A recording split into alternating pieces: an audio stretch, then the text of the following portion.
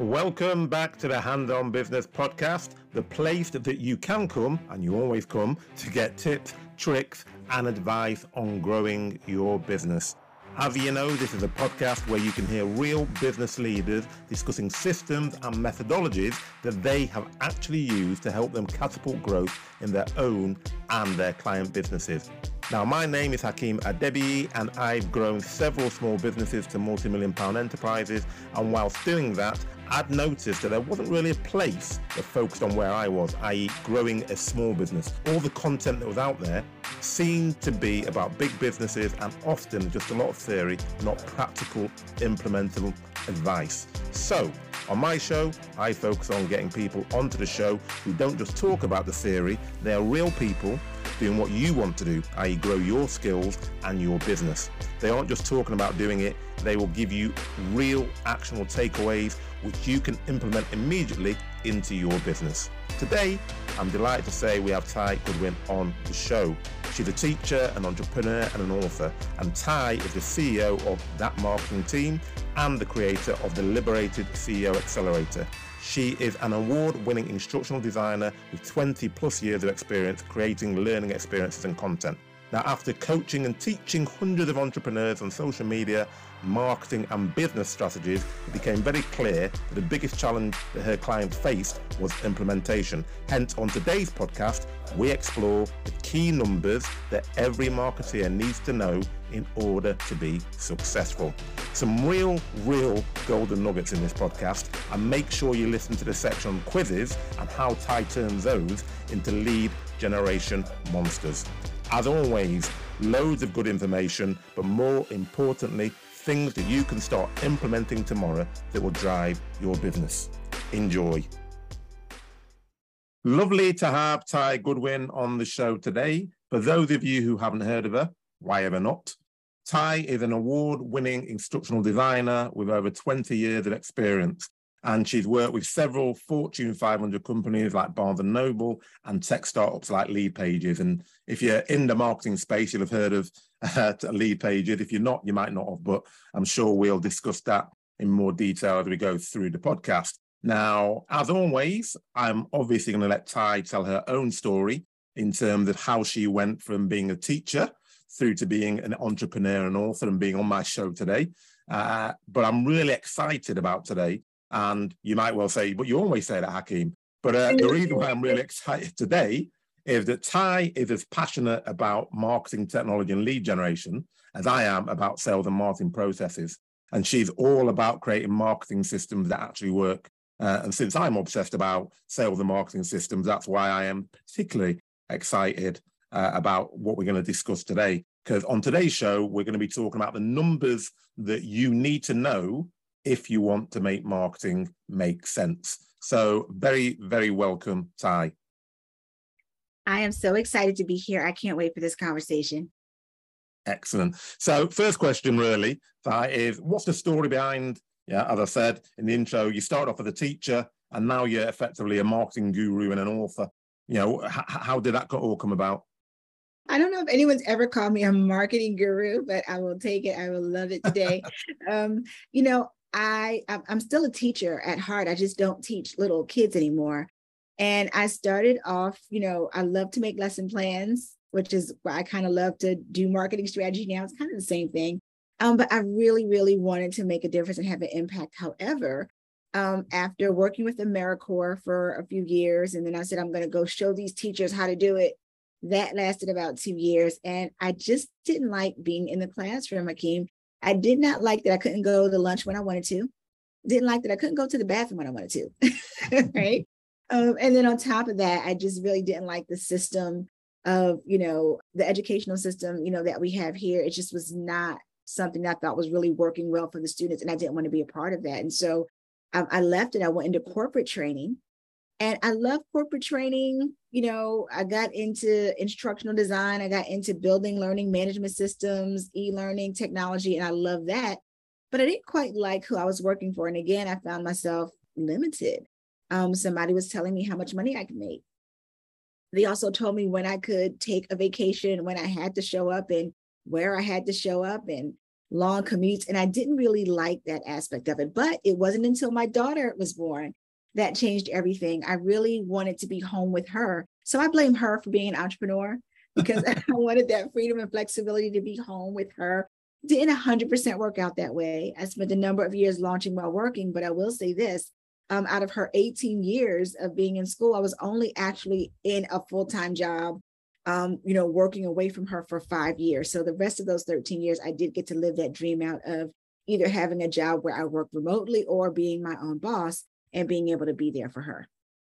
Oh, thank you very much. So people blame the kids for lots of things, but I think that's a good one, that you blame her for you being an entrepreneur. So that's an excellent one. So you say you describe yourself still as a teacher. So what would you say are the differences and similarities between when you did teach little kids and now that you're training and supporting people in a different sphere?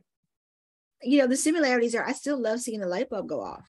We did a 5-day masterclass recently and people's aha moments and, oh my gosh, now it makes so much sense. I still love every aspect of that. I still love the design of good learning, whether you're in a classroom as a teaching fifth graders like I was, or working with adults or even corporate organizations, you still have to have a good structure for the lessons, for the learning that you're putting together. And interestingly enough, there's still some resistance sometimes. I don't know if you've ever tried to get an adult to change their behavior, change their patterns or thinking. Kind of like working with fifth graders. So there's some similarities there. But what I do love more about what I do now is I get a little bit more freedom. Okay, a lot of bit more freedom because it's my company. And I'm talking about things that I absolutely love. As a fifth grade teacher, I had to teach everything. I taught in Baltimore County and I had to teach everything. So I don't like social studies that much, but I had to teach social studies and science. That was not fun. Now, all the things that I'm teaching, I absolutely love every single minute of it. Which is, I posted on LinkedIn the other day, I think, I don't know who it is who says it, but lots of people say, do what you love and it doesn't feel like work. And you can see the passion coming out from you, because obviously if you like teaching and you like that structure, which you obviously do, then obviously it stops to feel like work and it feels like a purpose rather than actually I'm going to work every day and it's a slog, where you see lots of people doing that and you feel, there's an issue. So, okay, so in terms of, some of the products that you've got, you're creator of the Liberated CEO Accelerator. Now, as I said at the beginning, I'm very interested in that because I've got a tool called the Sales Accelerator and I have a sales acceleration formula. So I'm really interested to explore what this Liberated CEO Accelerator is about and how it helps liberate CEOs, I'm assuming. Yeah, it helps create liberated CEOs.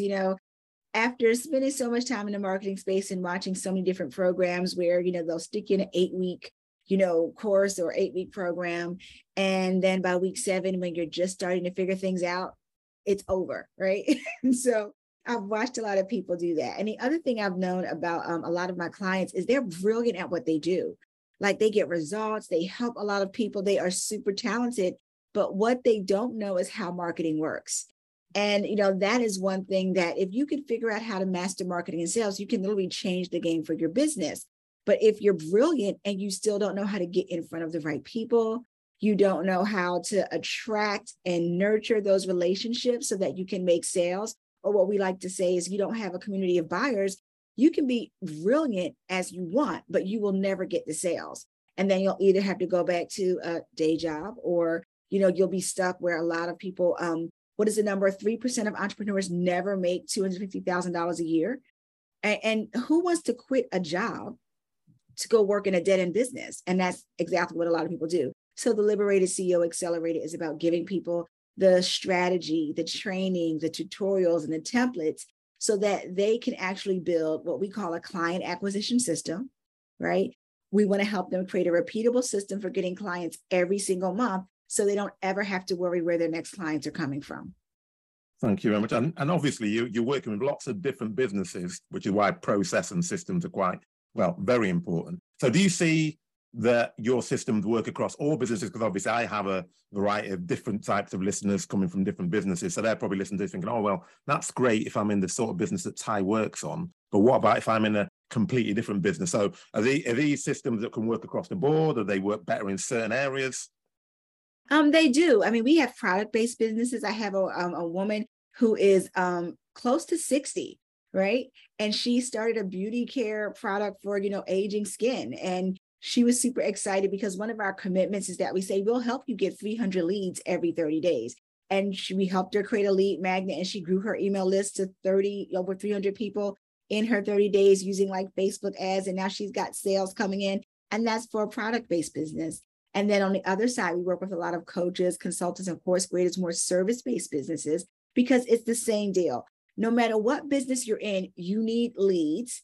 You need a system for generating leads, and you need a way to nurture those people so that they'll go from what we call, I'm interested enough to give you my email address, to I'm actually in, as in I'm going to invest in working with you. And every entrepreneur, every business needs those same things. Yeah, no, and I think that's a really important point for any of my skeptical listeners who are sitting there thinking, oh, well, yeah, does it work for me? If you have the right system, because it's not about just plug and play, although it is in a way, but it's about, these are the chunks of bits that you need to be able to market your product, your service, whatever it may be, in whatever area it is. And it's about them flexing that to the specific business, because there will be nuances. And obviously you have to pay Ty for that. So you're not going to get all those nuances necessarily today, but you'll get the broad strokes. So that's really useful, because I do find that when you talk about systems, people go, oh, well, will it work in mine though?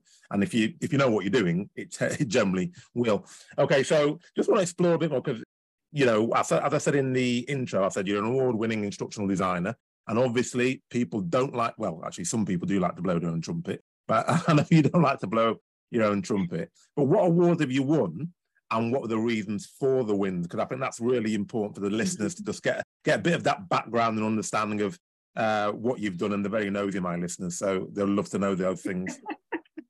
Oh gosh, so I can't remember the name of the organization, but I know what I won it for, and I always use this as an example. So I worked for a global tech company, about 13,000, and we were working on a lot of training for their sales teams. We created a course on anti-bribery laws in foreign countries. And if you fell asleep before I finished the title, it's okay. But I said, if I can win an award for that, right, I'm pretty good at what we do. And what we did was we just created stories, right? When you're going to another country and this is the situation, what would you do, right? And we had this whole little game board, and it was a really fun way to get people who needed that training, because they're doing sales across the globe. They needed to understand what those laws were, so they were not going to get in trouble and get their sales deals retracted, right? So that was one of the awards that we won for that. Outside of that, I've also won awards for being destined to win by Minnesota Women in Networking when I lived there. And it was really about building my network and connecting with people and really just delivering value. In another mastermind I was in recently, I won the MVP award again for showing up and delivering value. I work on a generosity model in a lot of cases. So whenever I'm a part of something, and this is how most masterminds need to work and should work, I don't just show up to get, I show up to give. And so I've always gotten, awarded for those kind of things as well. So you just talked about the generosity model, and you said you show up to give, not just to get. So just talk to us through that. Why do you think that's so important in a mastermind group, but also just in life generally? Well, it's what abundance and prosperity is based on. A lot of us, my story, included, we come from a scarcity model. I tell the story all the time about, the conversations I had growing up about money were, we don't have enough money. How much does it cost? Who do you think you are to be wanting something that costs a lot of money? But those were the conversations that I grew up hearing about money. And that's a scarcity model where we're always like, I got to have a closed fist. And one of the things my mentor helped me understand, she said, if you always only ever have enough, you never have anything left over to give anybody else. And that was so profound for me to understand. And so I stopped thinking of, I only need. And I said, you know what? There's enough in this universe for everybody to eat. And when you approach things with that generosity and abundance and prosperity, it flows back to you so much easier. Yeah, no, I think that's very, very true. And you see it with lots of people who are doing well, their philanthropic works and how they do generally give back rather than just take. That's not always the case. There are some wealthy people that just take. But I'm not sure that they're living the best lives when they're doing that, to be honest. It's a really nice way to live. And I'm just winding it back slightly when you talked about the anti-bribery laws in foreign countries, of course, that you won an award for. I think if that doesn't show that you can actually pretty much, if you have the right process, sell anything, I don't know what does, because you're right. It doesn't leap out as being the most exciting thing. But obviously, you engage, you put gamification in there, you add stories in there. Mm-hmm. So, and I think that's really important, because I think that ties into what you were talking about passion as well, and actually enjoying what you do. Because if you can make something interesting, because you gamify it or you make it humorous or whatever it is, all of a sudden people gravitate towards that, whether it's a product, whether it's a service, and they're interested in that product. And certainly if you're teaching, that's obviously one of the techniques of actually engaging people and engaging your audience. So I think that's really, really useful, actually. So that's an interesting one. I wasn't expecting an anti-bribery laws in foreign countries course, but there you have it.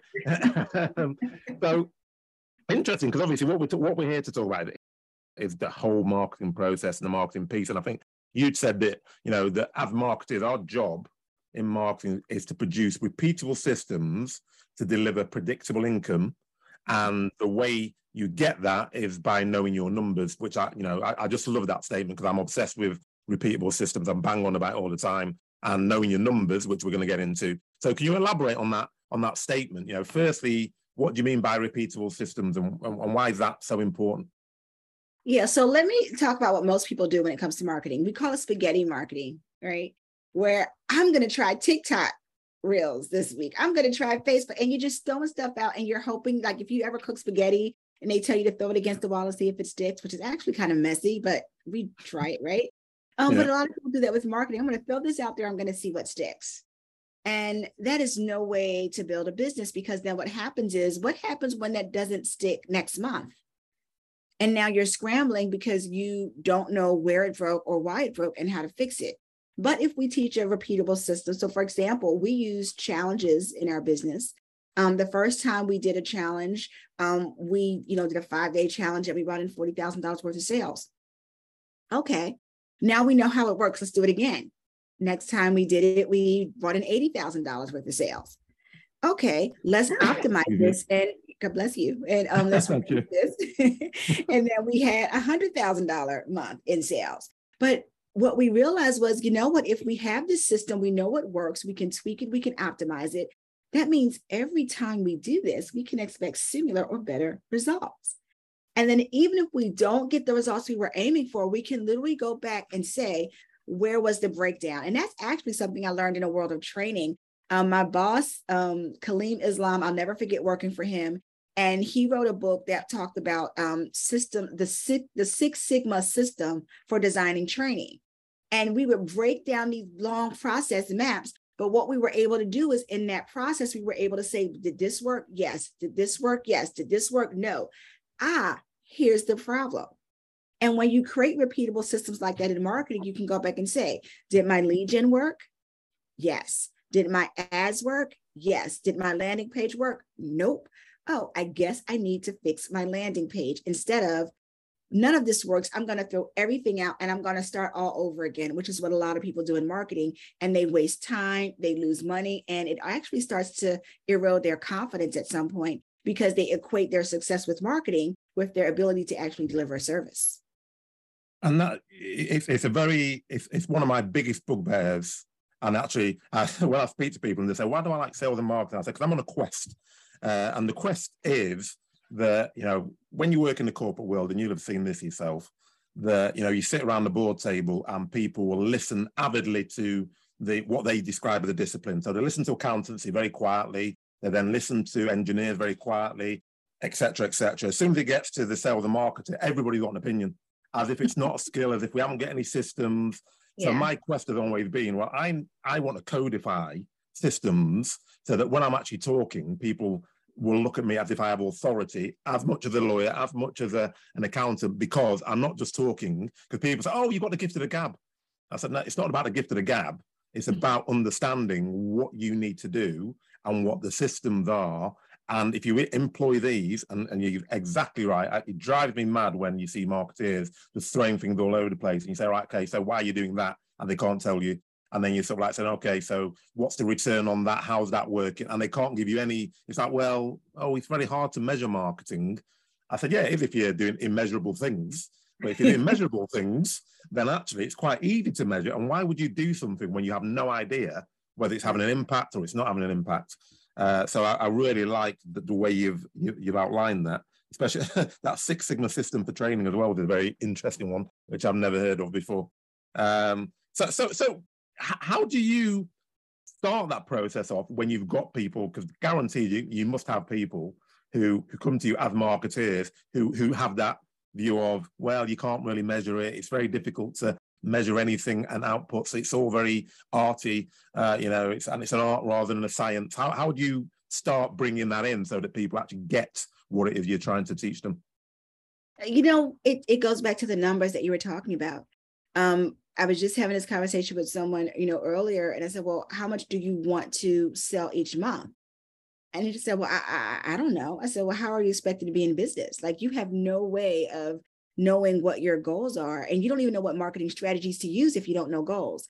One of my pet peeves is when people will come to us and say, I just need somebody to do my Facebook ads. And I'm going to say, no, I won't take their money because we don't even know if you need Facebook ads. Like, why do you need that? Well, so-and-so was using Facebook ads, but they had a very different business model.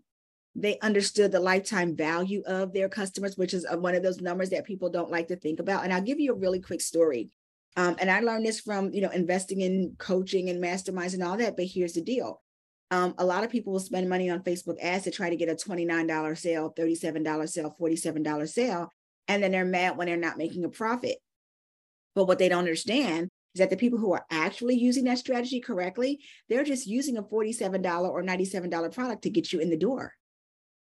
And they don't mind, right? They don't mind spending $97 because they're going to upsell you for $1,000 or $5,000 on the back end. But because people don't understand the full strategy, they'll get really mad and say Facebook ads don't work. And that is not true. Now, there's some bumps in the road, right, with some of the changes, but there's still a lot of money to be made and a lot of leads to be generated. But you've got to understand how the big picture strategy works and not just go after the shiny object that you see, but don't understand. And I think that's a critical point, and we're going to get into the numbers. Because I just remember being on I think I was on a mastermind group, which was about $2,000 to be a member of the mastermind group. And I don't want to give about too much away, but it was basically a system that helped you sell products online. And then they were showing you the Facebook strategy. And I, because I'm just very, very much into numbers, my dad was an accountant, so I'm obsessed with numbers. So he was showing us how much money he spent and how much money he'd made. No, sorry, he was showing us how much money he'd made on this particular campaign. And all I was looking at was how much he'd spent. And I was looking, you have made £50,000, but you spent 48 grand.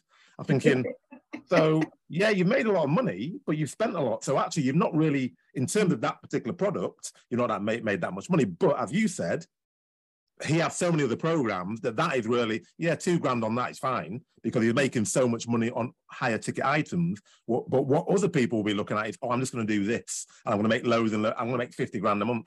Yeah, but you're putting in 48 grand. There's probably easier ways to make $2,000 than there is spending all that money on Facebook ads. So yeah, I think it is, it's like you, it's one of my pet peeves is that people don't understand what it is they're actually trying to achieve. And that example you just gave about, well, I want to make some money. How much do you want to make?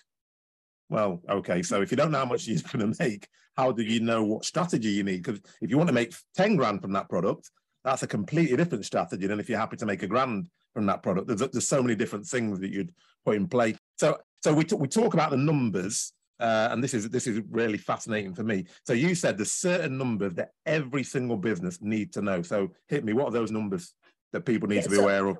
Yeah. So first of all, you need to know how much money you want to make. Yep. Right? And let's be clear about it. There's different layers to that, right? There's still some folks who think that if they make $100,000 a year, that they get to keep all $100,000. And we know that's not true. Yep. So 30% of that is going to go to taxes, 30% of that is going to go to marketing and operations. And then you've got profit, which is still different than the money that you take because you got to pay yourself a salary. Yep. Right. And so when people are coming into the business and they're like, well, I'm going to charge lower than this because it's a red flag for me that they don't understand how business works. Because the reason you can't charge that low number is because at the end of the day, you're not going to be able to pay yourself or have a profit to reinvest in anything. And if you don't understand that, you can call yourself a freelancer, but you don't really want to call yourself an entrepreneur because you're not thinking correctly about what that needs to be. So you got to know how much money you want to make. You also have to know how many things do you need to sell to make that money. If I want to make $10,000 a month, I can sell something that's $1, which is going to mean I have a lot of sales to get to, or I can sell like something that's $1,000 and all I need is 10 sales to get to, right? And that's what we call understanding what your business model is. Once you understand how many things you need to sell, then you have to know how many potential people do you have to talk to get those sales.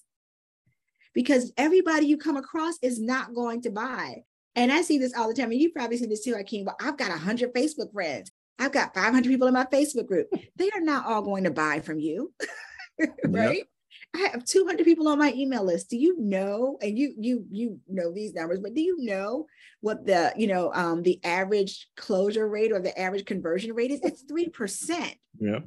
So you got 100 people on your list, yay.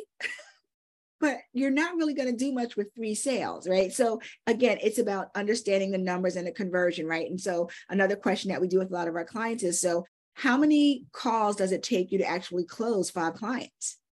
That's your close rate. Is it 50? Is it 10? Like say you need 10 clients each month. If it takes you 50 people to get those 10 sales, but you're only talking to 5 people a month, you're never going to get those sales. Math just doesn't math that way, right?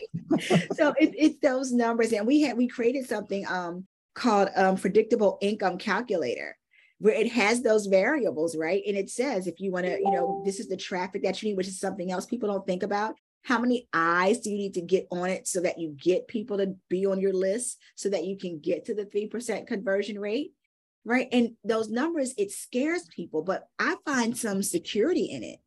Because now at least I know that, I didn't make enough sales because I only talked to 10 people. So if I just talk to 20 people, I can make more money. That's easy for me to fix now, because now I just got to have a system that delivers 20 people to my system every single month, and then I can hit my numbers. So now I have predictable income. So that's a really nice way of just encapsulating it. So the predictable income calculator, is that something that you share freely, or is that something that people have to join one of your groups to get hold of? For your audience, I will share it freely. I will give you the link that you can give to them. They won't even have to join a Facebook group, but I'm sure they'll want to. But I will give it to you freely. We gave it away in our challenge. And actually, I created it for the challenge because it was just one of the days that we did. We had this whole day. We said, let's know your numbers.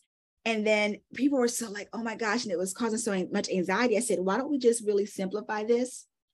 Create a system where you can put the variables in, and then you can see if I get this much traffic, have this kind of close rate, get this much of a conversion rate, which is how we got to talk about quizzes, because you need something that's going to give you a higher conversion rate. If you put all those numbers in, you can predict how much your income is going to be every single month.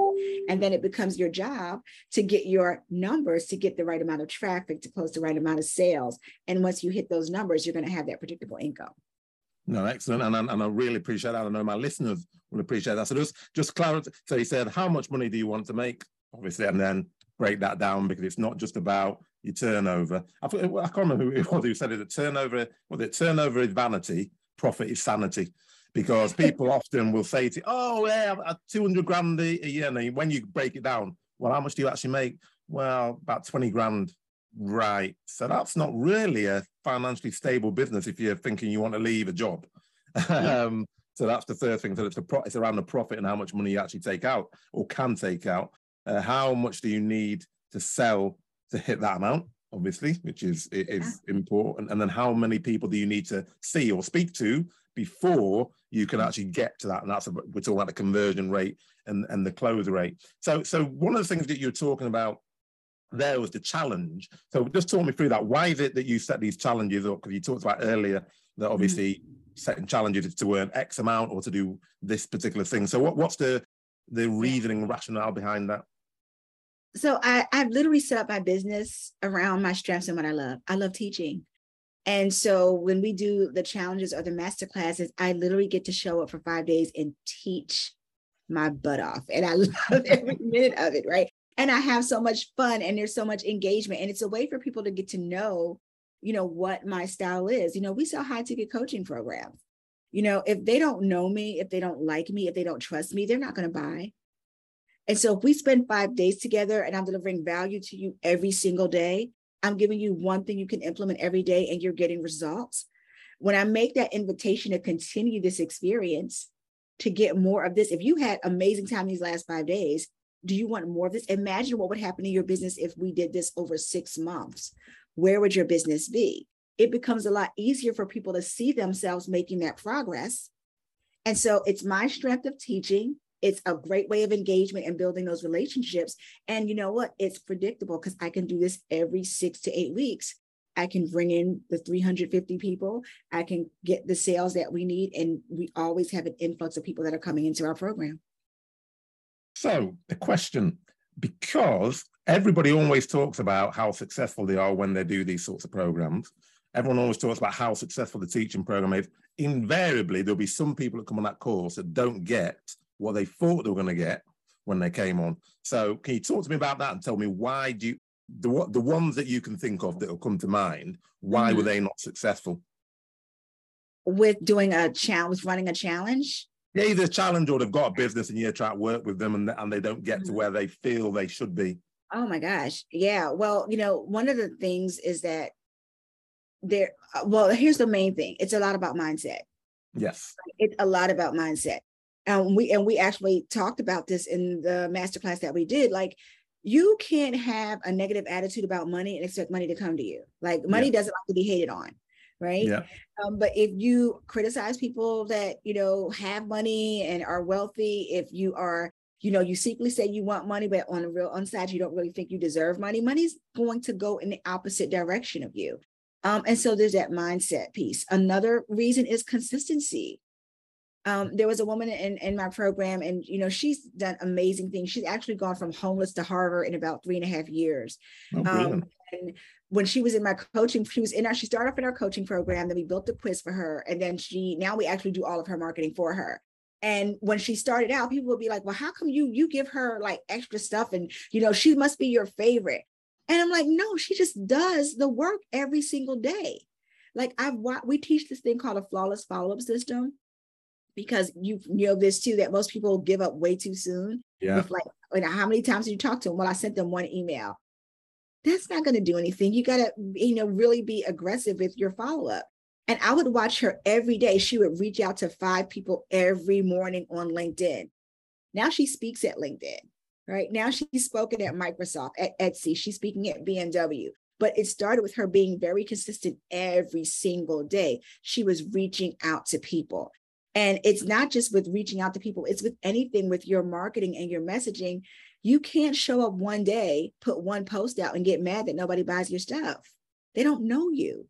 Facebook didn't even show it to half the people. Yeah. Right. So you've got to, the people that don't last long, it's because they're not consistent. And the other one, they have a real fear around marketing and sales. Yeah. It's your lifeblood. And the great Oh, so Carol. Yeah, I was gonna say the great thing about it is you can learn how to market and you can learn how to sell. Yeah. Because you teach people that, right? So you can learn how to do it. Well, yeah, and the amount of times I've heard people say, oh, I don't like marketing, I don't like sales. And I always just say, well, actually, probably if you give me 2 minutes, I'll give you 25 examples of how you're already marketing and selling every single day. You just don't call it marketing and sales, but that's effectively what it is. And it's about having a process to do it. And you learn it when you're a kid. Because when you're a kid, you're always selling yourself to your parents or marketing when you want something. I want to go here or I want this. And then, and it's exactly the same point. You know, when you're a child, if you ask your parents for some sweets and they, or candies, as they say in America, obviously, and they say no, you don't give up and say, oh, well, I can't, you'll nag them and nag them and nag them and nag them. And I'm not saying you need to nag, but it's about, as you said, that persistence and that consistency, and also that mindset, because you really want those sweets. So you're not taking no for an answer, and you're going to keep going. But as we get older, and it's interesting because I think you said right at the beginning that obviously that adults are sometimes just like children in terms of they don't want to change. I actually think adults are probably worse, because children are much more open to learning things because they accept that there's things that they don't know. Adults, unfortunately, start believing that actually, no, well, I've done this for 40, 50 years of my life, so that's what I believe, and that's my skill set, and I can't change my skill set. So I think that then brings it back to that, as you said, if you have someone with the wrong mindset, it is very difficult to get them into the right frame of mind, because they have to want to do it, they have to be willing to do it, and they have to be open to doing it. So yeah, no, that's I'm always interested in that, because people never talk about what the challenges are in training or supporting or developing others. And I think it's always useful for people to understand what the key things you need if you want to be successful. Can I share one more thing too? And because I'll tell you about a time, and I'm always transparent and honest, and I give the good and the bad. And we had a time when our challenge did not work, right? And it brought in the lowest money that we ever brought in from a challenge. And it was because I was indecisive. And that's another thing with a lot of folks, is they're afraid to make a decision. And I think this comes straight from corporate. You know, having been in, a corporate environment, it really wears down your self-esteem and your confidence in your own ability to make a decision. And so we get so afraid of being judged. I'm like, oh my gosh, if I make the wrong decision, if I say the wrong thing, and we carry that into our business. And so something as simple as, hey, who is your ideal client? Oh, I can never choose. What do you mean you can't choose? You can't market to everybody, right? You don't have the money, and actually you can't even serve everybody. But we're so afraid to make a decision. And I found that those people who decide and they make a decision and they take action, they end up doing really, really well, because prosperity loves speed. Yeah, it's interesting you should say that, actually, because my last podcast, which I think it's going out this Sunday, actually, was with a chap called Chris Hurst, who's written a book called No Bullshit Leadership. And I've done a few leadership podcasts recently, and he said that one of the key things in leadership is making a decision. That making a decision and getting it wrong is still better than not making a decision. So that really resonates with me, actually, because that's part of your leadership tools in terms of getting, as he described it, getting from where you are now to where you want to be. You need to make some decisions, and you will get some wrong, but you then need to course correct, and that's part of knowing your numbers, because if you know your numbers and you know what you're actually trying to achieve, it's a lot easier to course correct and make those decisions. So that's really interesting. So you've mentioned it a few times, and I've noticed that you really like quizzes. So I have actually used a few quiz software tools to a greater or lesser extent of success. So just talk me through, why you like quizzes so much, what it is that you do potentially different than other people that makes them so successful. Because there's loads of quiz softwares out there, which, as I said, some are good, some aren't. Yeah, you're absolutely right. There are good and there are some bad software, right? When I left my last day job, I literally, the first time in my adult life, I did not have a backup plan. I did not have a resume. I didn't have another job lined up. I didn't even have clients lined up, because while I was there, I could not have clients on the outside. And I did have an old email list of about 2,500 people that I hadn't talked to in 2.5 years. And you know what I did? I sent them a quiz. And the quiz was, what type of entrepreneur are you? And I had actually created the quiz back in 2013, and I had been using it, because I work with a lot of people who were like, I need to be a coach, but they really need to be a coach.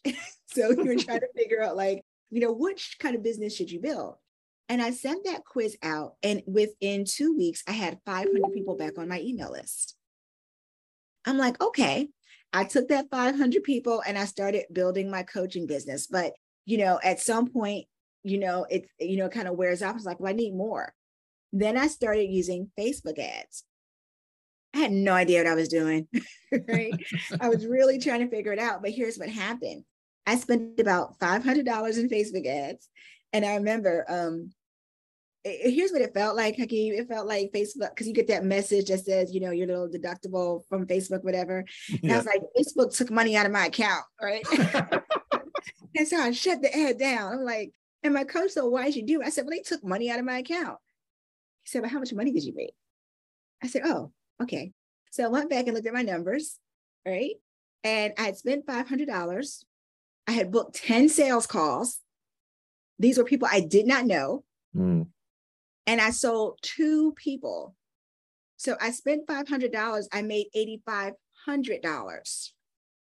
I said, oh, now I understand the power of Facebook ads. Yes. But here's what happened with the quiz.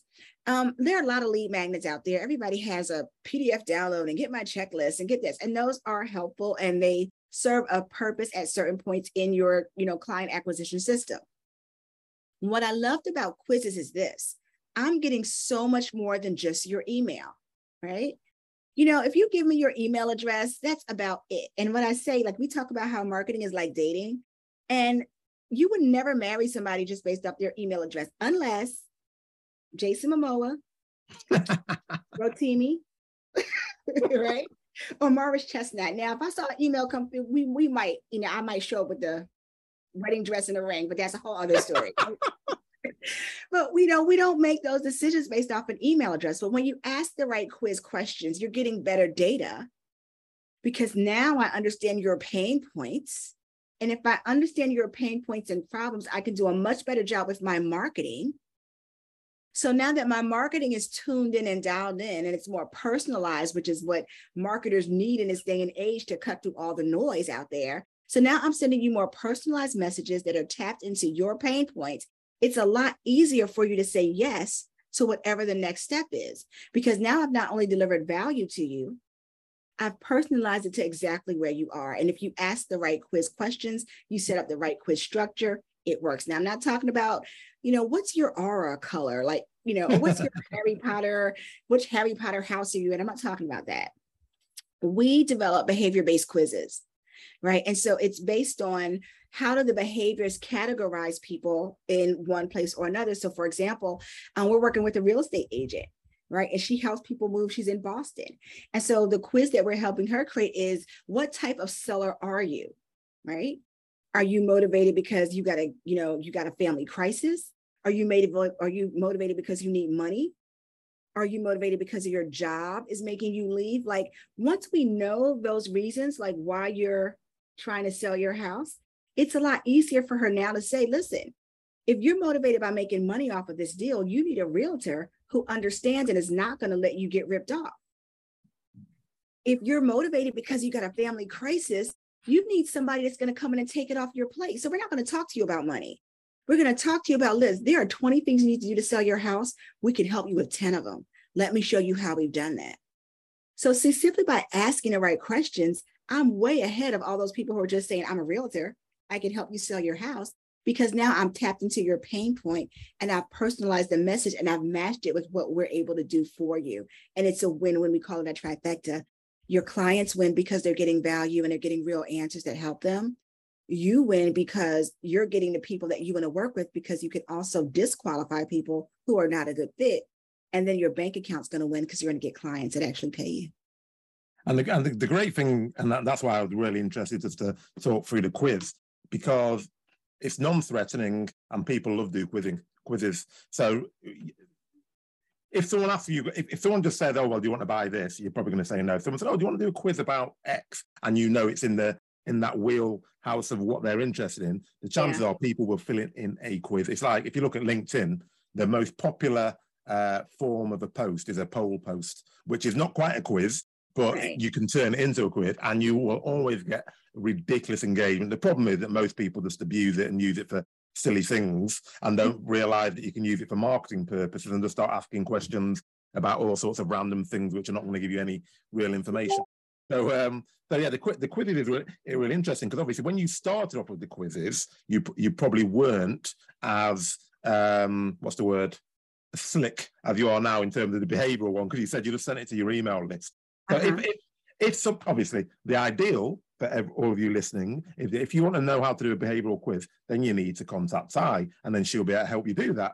However, is there anything that a person could say, well, actually, I don't want to do that yet, I just want to run my own quiz? What would be the tips that you'd give to someone who said, well, let me just try a little quiz myself to get an idea of how to run these things? What would be the key steps for them?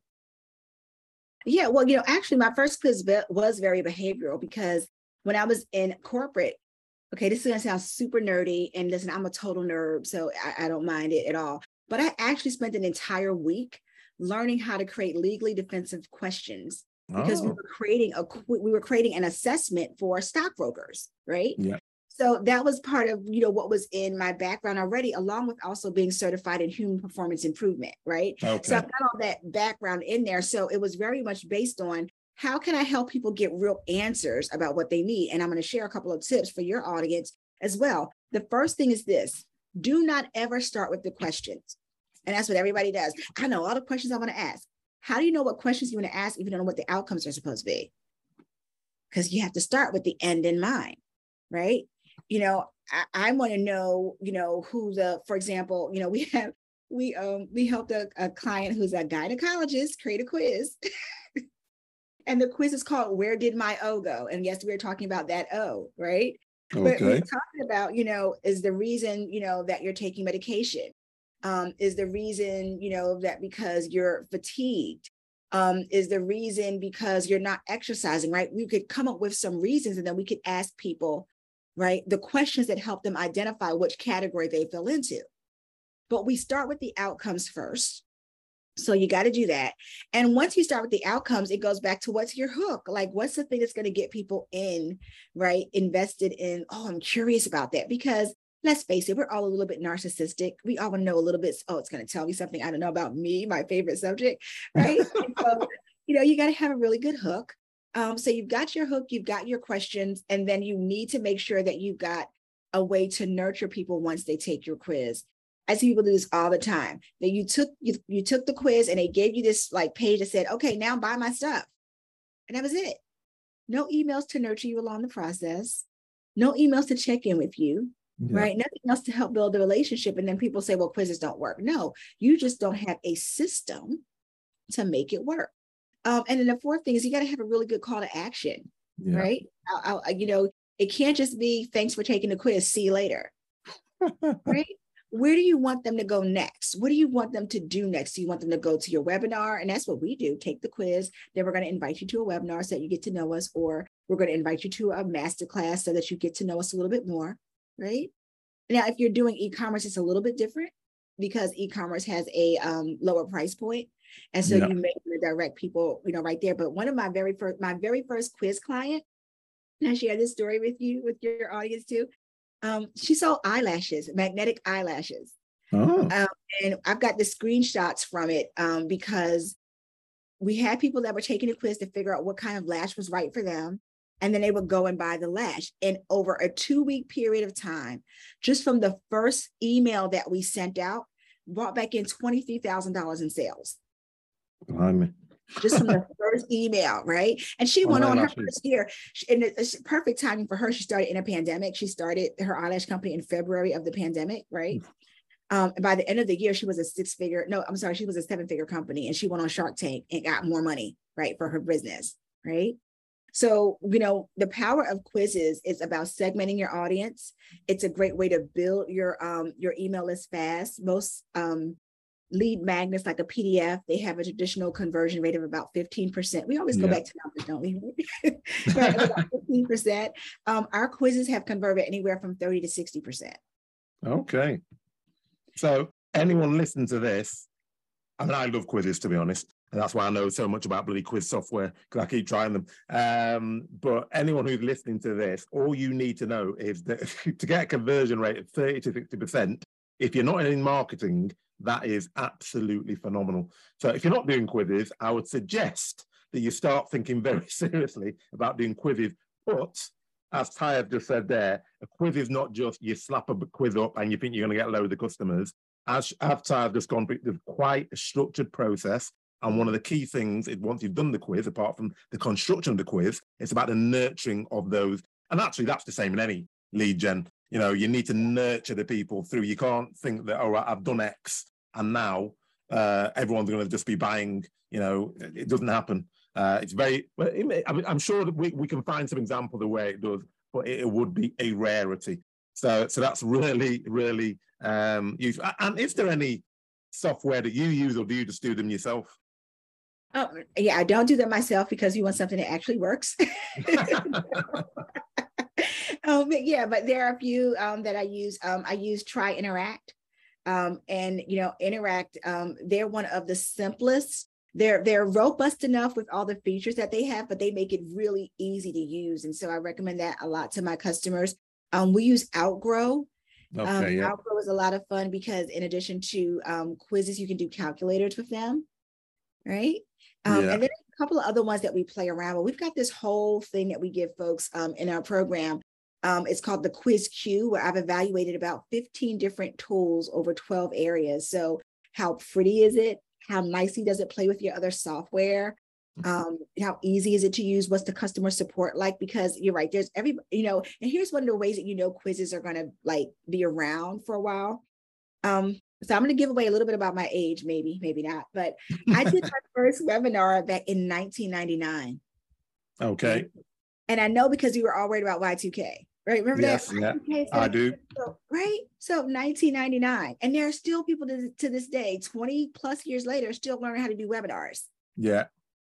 So quizzes, they kind of had this up and down. And I think we're just getting to this space now that segmentation is really important. And now with iOS privacy, not letting you do the follow-up and retargeting, if you've got more information from a quiz, it's easier for you to do retargeting. This is a little bit techie for those of you who are following at that level, right? But I know some of you appreciate that. Some of you are like, this is over my head. Just hire me. It'll be okay.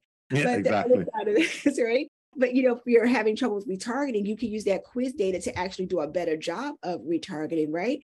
And so we're going to see this resurgence. And one of the ways I know that's true is because there's people that are creating quiz platforms like every other month, right? Exactly. They're coming out. But I will say this: I'm not going to give the name, but there is a company out there that says that they do quizzes, and they're a landing page company. But I want to caution you because it's not a real quiz; it's just a survey that is logic based. Yeah.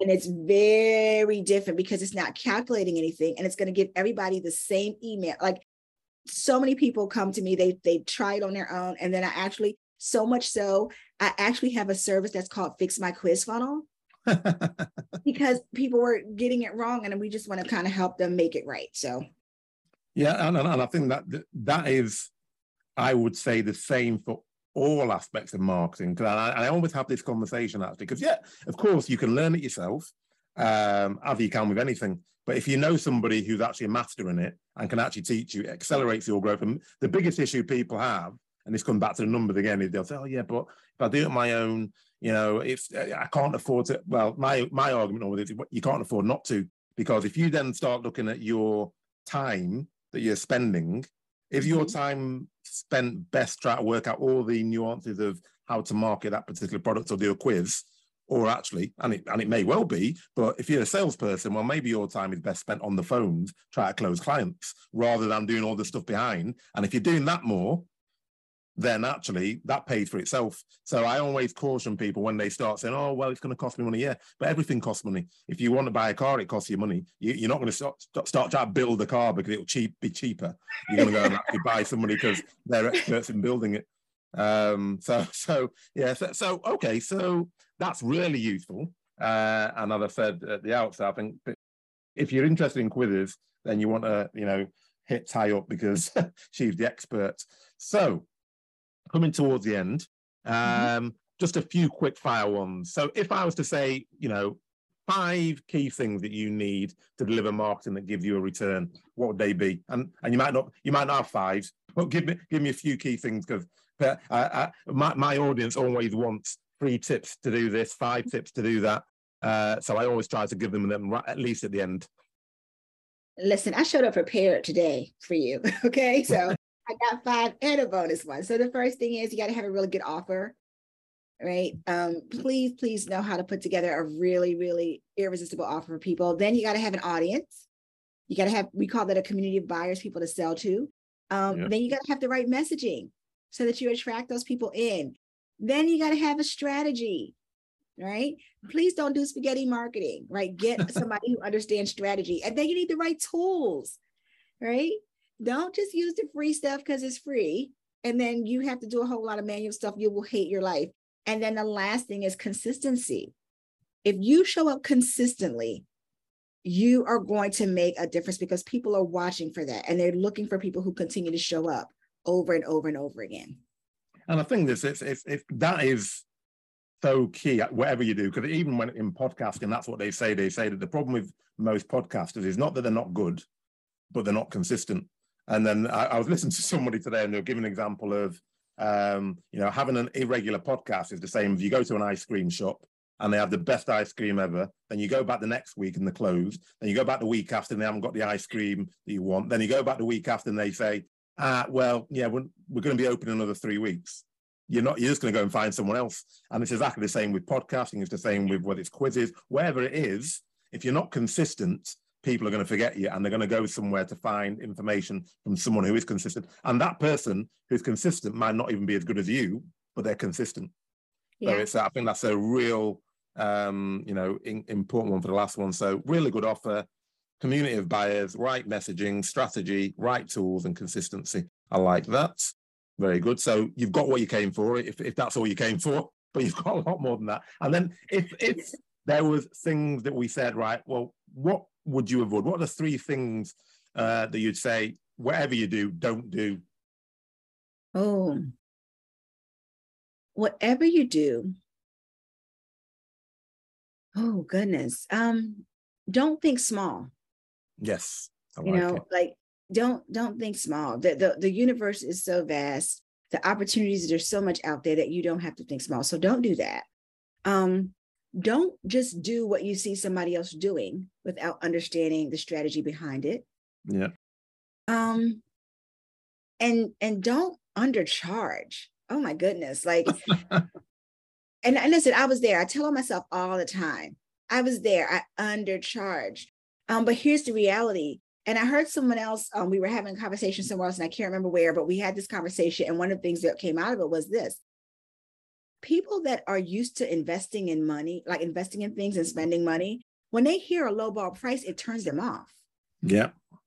So you think that you're coming in and you're being meek and you're being humble and you're being this, and they're looking at it like, nope, not worth it. So don't undercharge. And I'm going to clarify this, especially if you're new. You might be new as an entrepreneur, but you're not new at your skills. If you've got 10 years, 20 years doing a corporate job, don't think because you're now an entrepreneur, you have to start at bottom prices because you're a new entrepreneur. No, you've got 20 years worth of skills. You've got 2 years worth of skills, right? Yeah. So you might be new to being in business, but you're not new to the game. And so charge that way. I think that's a really critical point, actually. And I remember I started off, we were doing key account management consultancy, and I started off with a lady that I'd worked with in business for many years, and she started off consultancy before me. And I remember, I won't say what we were charging, but when she said, this is what we need to charge, I was like, oh, we're not going to get any business, Sandra. It's impossible. We can't charge that much. And we did. And I started thinking, oh, so people are paying. And she was like, well, she said, if you don't charge what you're actually worth, you're not going to be successful. Because as you said, if you go in as a consultant and you're charging whatever real low price, people thinking, can't be that good then. And you may well get clients who will pay it. But what I've noticed is the clients that pay the least tend to give you the most hassle.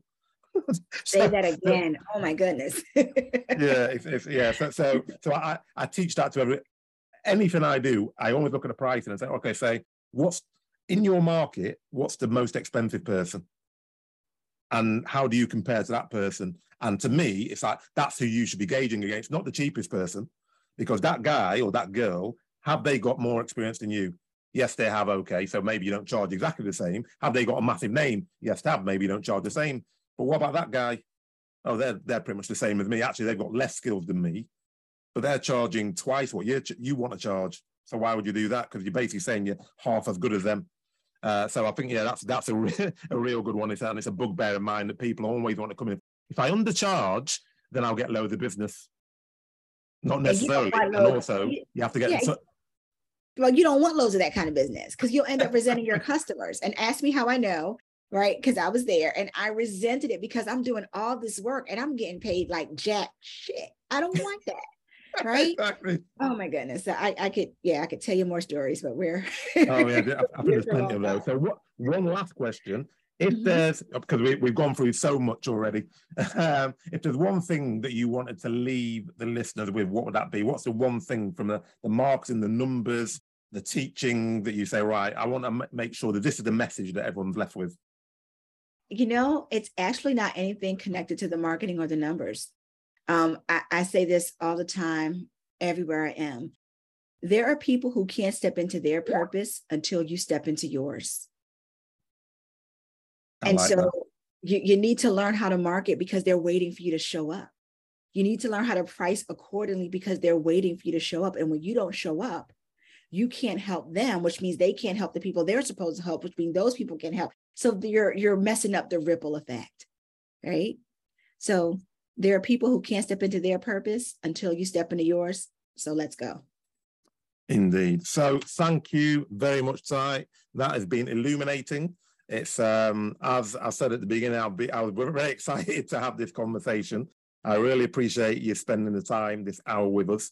And I know for a fact that you'll definitely be getting lots of inquiries once people watch this, because it's some very, very powerful stuff you've just elaborated on over the last hour. So thank you very much. Thank you. It's a great conversation. Thank you. I have to say, I really enjoyed that. So many great takeaways. And as I told you, Ty was going to give some real great value, and she didn't disappoint. I dare you to say you didn't learn anything from this podcast, because I know you did. I love process and systems, so this is a really great hour for me to spend interviewing Ty. Trust me, I was taking notes just as much as I'm sure you were, and I'm already on to those quizzes that she talked about. Now, whatever part you like the best, remember the 3 things that Ty said you need to know to ensure you get the most out of your marketing. Number 1, how much money do you want to make? And remember, she talked about bringing it down to profit. It's not just about turnover. Number 2, how much do you need to sell in order to achieve that amount that you've been looking for? And then number 3, how many people do you need to speak to get to that amount? I.e., we need to focus on conversion rate. Now, these key things will obviously get you started, and check out the link for the predictable income calculator in the podcast description. And don't forget to check out the show notes at www.thesalesaccelerationformula.com. And always make sure you smash that like and subscribe button. And I think you know what I'm going to say next.